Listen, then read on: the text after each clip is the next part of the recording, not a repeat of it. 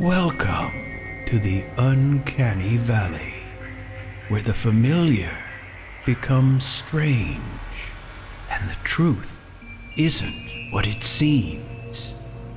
Here, we peel back the layers of reality, uncovering secrets hidden just beneath the surface. Every shadow whispers a story. Every silence screams a hidden tale. Join us as we journey into the depths of the unknown, where each turn is a puzzle and every answer leads to more questions. Are you ready to look beyond? Welcome to the Uncanny Valley podcast. I'm Brittany and I'm here with my husband Dakota, and today we're going to share some short stories of things that we've researched that we just thought were interesting to share. They're more like campfire stories, a little weird, a little spooky, but nothing that really has a definitive ending because we just don't know, and things that were out of place that we couldn't make a full episode on, so we just collected a few of them together and want to tell them. Yeah, I do a lot of research in my history degree. Right now I'm getting a master's degree in history, and sometimes I read really interesting stories that I'm like, I was not expecting that to be in this history book. That is very weird. And this first one is one of those things that was just very odd.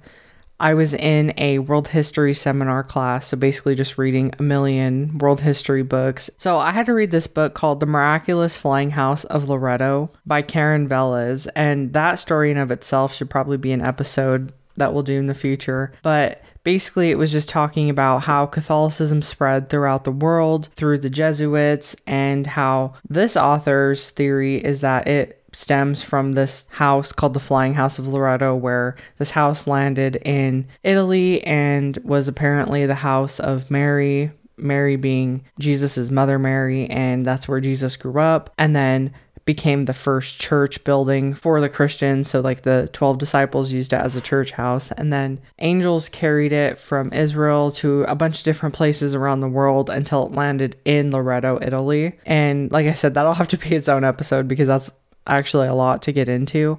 But when reading this book, the author mentioned this really interesting story of this man that we're going to call the Flying Friar. So I'm getting this first bit of information from this book called Saint Joseph of Cupertino by Angelo Prastovici. And I'm personally not Catholic, but that doesn't mean that I just write everything that's Catholic off or don't believe it just because I personally don't subscribe to that religion. I subscribe to Protestant Christianity, and I don't have an answer for this story. It's just weird. I asked my dad, who's a chaplain, if he had ever heard anything like this. He had no idea, and we were doing some research on some biblical software that he has and just couldn't find anything. You've mentioned the story to other biblical theologians who just were like, what in the world? Clue. Nothing to talk about or nothing to say about it exactly, other than that's really weird. Yeah, so I would have to talk to a Catholic theologian. Yeah, or historian who's kind of in that realm to get a better idea. So Saint Joseph of Cupertino was a 17th century friar who had a very troubled childhood. His father was a carpenter who got into making some bad business deals, would often take on the debt of others, which eventually led to the seizure of their home. Now, before I get into this story, a lot of these resources are coming from Catholics and Catholic priests at the time who might have kind of skewed what was written to keep Catholicism looking a certain way or to more so glorify a certain person. So just keep that in mind. But a lot of these stories are just better if you go in with an open mind and not immediately trying to write anything off. So his father fled for asylum while his mom was pregnant and basically ran into a church where the debtors couldn't hurt him. And he left his wife, who was Joseph's mom, who had to flee her home and gave birth to him in a stable by herself.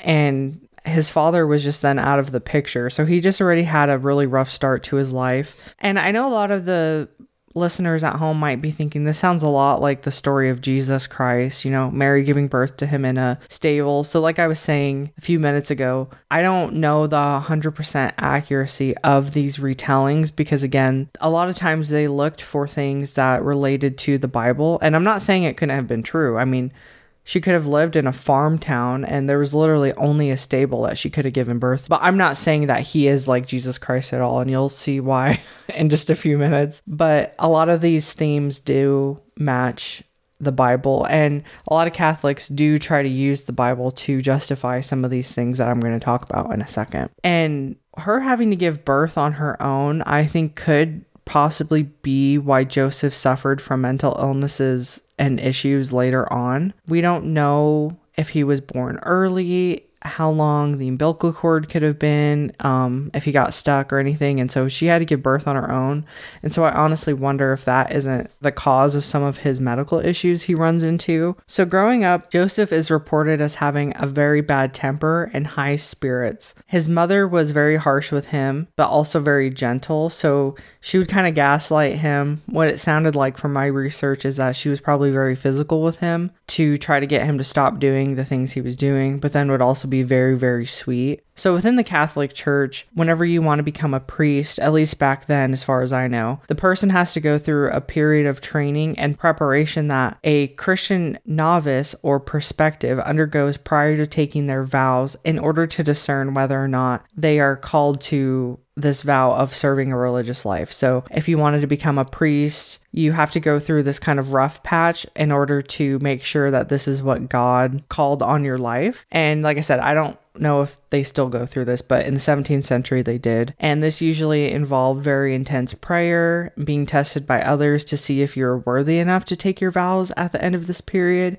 But Joseph would say that his mother was so harsh that he already basically passed the test, needed to become a priest. When Joseph was 8 years old, he experienced the first of what is called ecstasies. And this is what is described as emotional or religious frenzy or trance-like state, originally one involving an experience of mystic self-transcendence. So when he was at school, somebody would play a musical instrument like an organ or sing a certain song, and he would remain immovable with his eyes raised towards heaven and his lips parted.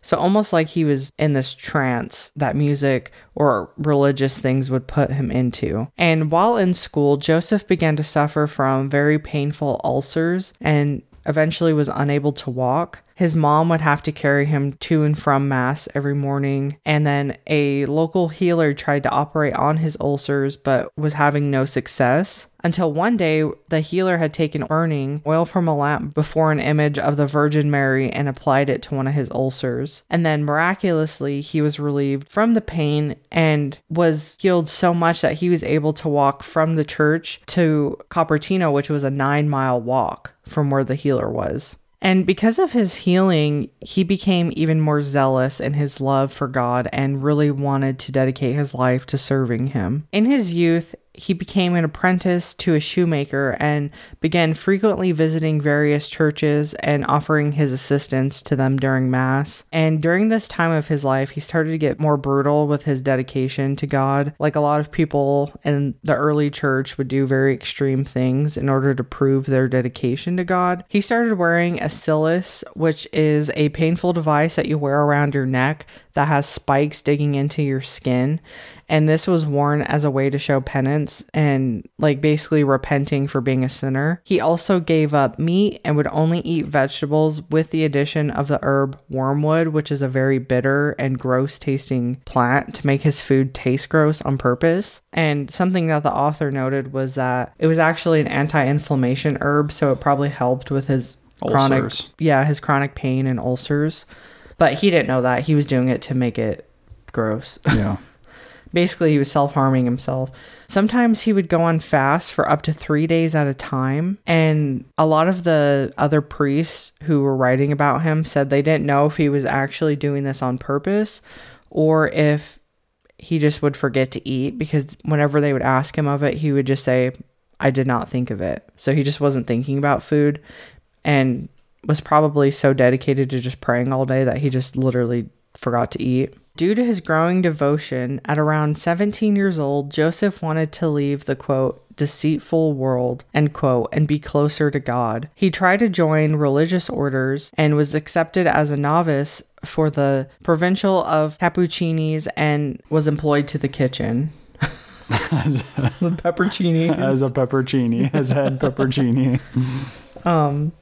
However, Joseph wasn't very good at his job. He couldn't distinguish between the different types of bread, so he would confuse rye bread with white bread, would break dishes by dropping them, and even set pots directly into the fire. Nowadays, some scholars and theologians think he might have had poor eyesight, while others think it might have been because he was in the presence of such holy places that his soul was being pulled closer to God, causing him to be unable to focus on his given tasks. He was eventually dismissed from working there and was so upset that he reportedly said, "It seems to me as if my skin was torn off with the habit and my flesh rent from the bones." So this was like a really low impacted point. him super hard. Yeah, he really wanted to dedicate his life to God and work in these religious places, but he just kept getting kicked out because I think it's because he suffered from a lot of mental illnesses. He might have suffered from this poor eyesight, and he just was unable to do a lot of the tasks that they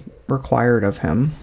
And then after a few more trials and tribulations, Joseph was able to become a priest for the Order of the Conventuals and became a deacon. Gosh, dyslexia, I put beacon. Deacon by 1627.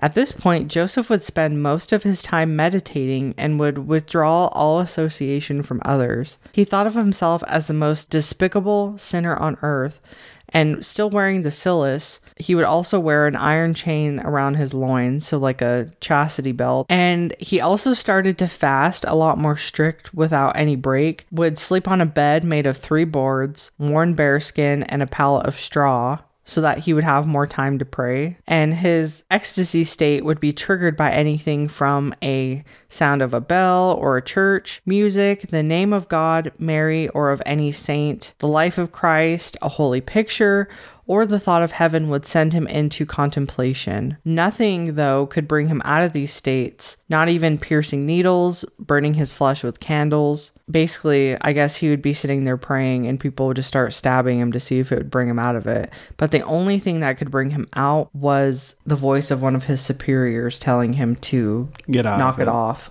Now some of this information I'm getting is from Early Investigations into the Mystery of Levitation by Michael E. Tim from 2008. On October 4th, 1630, Joseph was helping into a procession of honoring St. Francis of Assisi when he began levitating. Interestingly, though, I found out St. Francis of Assisi, and I'm sorry, this is all Italian words and I don't know how to pronounce them. So interestingly enough, this saint was also reported for being able to levitate, and he was around during 1186 to 1226. He floated from olive to a garden, thus starting Olive Garden. Oh my gosh.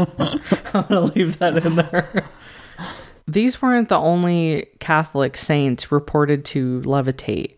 A century before, St. Peter of Alcantara was said to have soared over trees with his hands crossed over his chest as hundreds of birds gathered around him. St. Thomas Aquinas, St. Ignatius Loyola, St. Teresa of Avila have all been reported as levitating, and there's also reports of several Eastern mystics. Now, when I said St. Teresa, that's not the Mother Teresa you're thinking of now. This was a couple centuries ago. I thought that. I'm like, Mother Teresa's levitating, and I've never heard about that, but it's not the same one that's popular now.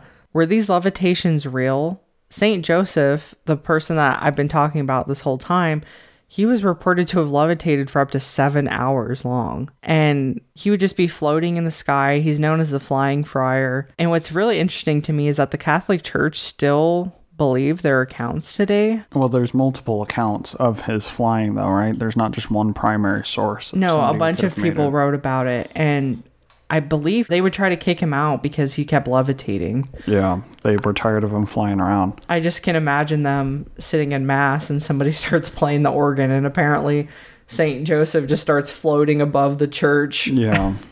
And I think a lot of people thought of him as a distraction. They didn't really like what he was doing. Or they didn't know whether or not this power of levitation was holy or was it heretical. Yeah, and I tried to do some of my own research. Like I said, I'm not a Catholic, and I'm not very well versed in what Catholics believe. But in the Bible, I couldn't find anything of people levitating in this way. There are instances in the Bible where people get taken into the spiritual realm and are given a vision from God, such as Ezekiel, John in Revelation, Daniel. Moses was on the mountain with God, but none of these accounts in the Bible from anything I could find actually said they were levitating or flying in the sky. Some people were trying to justify this by saying when Jesus walked on the water, he was levitating, but that's not true. He was not levitating. He actually walked on the water. Because in Matthew 14:22 through 23, it says, "Immediately Jesus made the disciples get into the boat and go ahead of him to the other side while he dismissed the crowd. After he dismissed them, he went up a mountainside by himself to pray. Later that night, he was there alone, and the boat was already a considerable distance from the land, buffeted by the waves because the wind was against it. Shortly before dawn, Jesus went to them, walking on the lake. When the disciples saw him walking on the lake, they were terrified. 'It's a ghost,' they said, and cried out in fear. But Jesus immediately said to them, 'Take courage, it is I, do not be afraid.' 'Lord, if it's you,' Peter replied, 'tell me to come to you on the water.' 'Come,' he said. Then Peter got down out of the boat, walked on the water, and came towards Jesus. But when he saw the wind, he was afraid and began to sink, and cried out, 'Lord, save me.'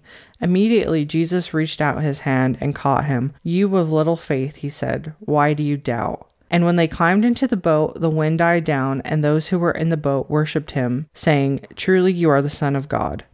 So none of this points to Jesus levitating. I think if Jesus was levitating, it would have made that a very specific point. That he was slightly above the water, but not on. Yeah, me and my dad searched for like 2 hours trying to find anything from his Logos Bible software and that even talks about anybody in the Bible levitating, and I just couldn't find any anything. account of levitation. Personally, I think these people could have been levitating, but I don't think it was power from God. Because when me and my dad were talking about it, there's nothing of them levitating that would glorify God. They weren't doing it to show the power of God. They would kind of get put into this weird trance, at least with St. Joseph, put into a weird trance and then set levitating. That doesn't really glorify God, and it's not talked about in the Bible like walking on water when Peter walked with Jesus, or Ezekiel seeing the wheel. These things we have biblical references to and can understand why God did these things to a certain extent, but there's no reference to levitating. And usually levitation is done in seances where people are floating above a table. Or things are floating off the table. And there's accounts of demonic possession and levitating. Yeah. So personally, just from all of that, I don't think that these were good. Now, I don't know if they were consciously talking with the devil. It's really hard to know because a lot of these people didn't keep personal diaries. And a lot of these accounts are somebody else's thoughts on the matter as well. They're not exactly the thoughts of him. Like you just said, there's no diary of him saying that he was doing seances to get it or anything. So we can only speculate, and we only have one true source of information, and that's the Bible, and there's no reference to it. And sometimes with a lot of Catholic sources, it might have been a word of mouth thing about this person, and then somebody 2 centuries later finally actually wrote it down. So who knows how much the story has changed throughout time. Mm-hmm. But like I said, I don't necessarily disagree that he was levitating. If there's enough accounts saying that, and all of the weird instances of them even trying to pierce him with needles or light him on fire to get him out of it, I think he probably was in a trance state, because who could sit there and pretend like they're not when you're in pain? But just an odd story that I've never heard of, and I think most Protestant Christians have never heard of. If you're Catholic, have you ever heard the story or of the other people levitating? And if you have, what do your priests say about it? What's your defense on it? I'm just very curious to know. Now we're going to move on to a different story of something more modern, of a man named John Zegras, who is basically noted as a very mysterious Japanese man. Yeah, he's known as the man from Torrid. So this is a really strange, out of time. The story goes like this. In July 1954, a well-dressed, middle-aged man arrived at Tokyo's Haneda Airport in Japan. Upon presenting his seemingly authentic passport to custom officials, it showed that he was from a country named Torrid. When asked to point out where Torrid was on the map, he pointed to the Principality of Andorra, situated between France and Spain. Confused, the officials informed him that Andorra was marked on the map, and there was no other country called Torrid at that location or anywhere else. Perplexed, the man claimed that Torrid had existed for over 1,000 years, and he had been there earlier for business trips to Japan. His passport appeared genuine, written in French, with visa stamps from various countries. And the man even had a driver's license from Torrid and local currency from his country in his briefcase. What's very strange about this story is that he knew where Japan was and all these other countries. And he had traveled there from somewhere. Yeah, seemingly, and with his passport that was stamped with the countries that he traveled from. And what's even more strange is that he had currency from this non-existent country, which in of itself is already hard enough to fake normal currency. Why would you go through the trouble of faking this currency that you wouldn't be able to use anywhere? You can't just go exchange Torrid money for yen. No, and the thing that always interests me about this story is, how did he get to the airport? That's what I mean. He came from somewhere. Whether or not he came directly from Torrid or not. It says that his passport was written in French, so I'm assuming the people of Torrid speak French. And that doesn't mean anything other than just that's the local language and whatever timeline that he's supposedly from. Or he could have just been issued his passport from Yeah, France, but he would have had to be a citizen from France. Yeah, it's really weird. It's a strange situation. And just because, like I said, it's written in one language doesn't mean anything. It's just the predominant language of that area. Yeah, it's just like we speak English, but we're not in England. Mm-hmm. And Andorra is a real place. But he had never heard of Andorra, right? Yeah, so he pointed where Torrid is, but it was Andorra. And he claimed that he's never heard of Andorra. So he demanded to speak to his embassy and hotel, which he had made prior arrangements with before his trip, which I've heard that story a few times, and I always think it's weird that he apparently had reservations at a reservation at the hotel, but also that there was an embassy in Japan that he thought existed. So clearly he was genuinely, if he's demanding to go to his embassy, it would be like if we went to another country. And so Torrid must have had some sort of claim in these countries, just like an embassy is. You're basically stepping on the soil of that nation. So the local authorities took him, and after lengthy questioning over seemingly genuine documents and baffling claims, immigration officers eventually detained him as a suspicious person. To their shock, at no point was there ever falsified documents, and the man appeared earnestly confused by the reactions of officials about his country that never existed. Or that they would even accuse him of falsifying these documents. Mm-hmm. And there was no proof that they were forged. Fake. That's what I mean with the currency. I mean, it's like faking U.S. money. It's already hard enough to fake it. Why would you go through the trouble of making another country's bills and not, like, why would you do that? Well, and especially having the resources to do that back then would be a lot harder. You can't just buy a stamp from Amazon to make your own gold coin. And this story's kind of a local folklore thing. What I would be interested to know, and I've never heard about this, is whether or not the connecting flight, where did that connecting flight originate from? Did it connect from France or somewhere over there? Or did it connect from Germany? Or where did it connect from? That flight had to have come from somewhere. Yeah, somehow he appeared there. The man was then held for weeks while police investigated before a decision could be made about what to do with him. However, mysteriously, one morning, guards discovered his cell empty with no signs of escape. How the man vanished is very puzzling, but there were documented eyewitnesses and evidence of his bizarre claims of coming from a country named Torrid. Now, some skeptics believe the man was an elaborate hoaxer, but others point to the genuine nature of his claims and the documents as evidence that have no rational explanation. Yeah, it's weird. It's one of these weird, small little folklore stories that there's not really even any way to prove it. And there's no, as far as I can find, no primary source on it other than just reports in the news about it. And if you've seen the TV show Fringe, this is the only thing that it reminds me of. And obviously that's a fictional science fiction TV show. But in the show, there's instances where somebody is in one universe and they slip through into the other universe. And so basically there's two Earths. That's what the story's usually used as proof of parallel dimensions. And I'm on the side of not writing, again, just writing these things off because there's no scientific proof, because I don't think scientific proof is always needed to explain the supernatural. And I would be very curious to, if anybody has ever, before this instance, talked about Taurid. Yeah, and maybe Taurid is a part of Tataria or something. That's what I've been thinking this whole time. Is it some type of Atlantis city that really did exist and we just don't know where they went or what happened to it? It's a very strange story, and there's really honestly not much more on it other than that. Well, and the fact that he just disappeared from his cell, that's what makes me think of Fringe, because there's an episode where a man is in a German prison and he gets basically a machine that can not time travel, but teleport him to a different part. And so he didn't break through the locks on his cell. But he's just there and then he's not. Yeah, it's really weird. It's just a really strange story, but an interesting one, and just an interesting thought experiment, if nothing else.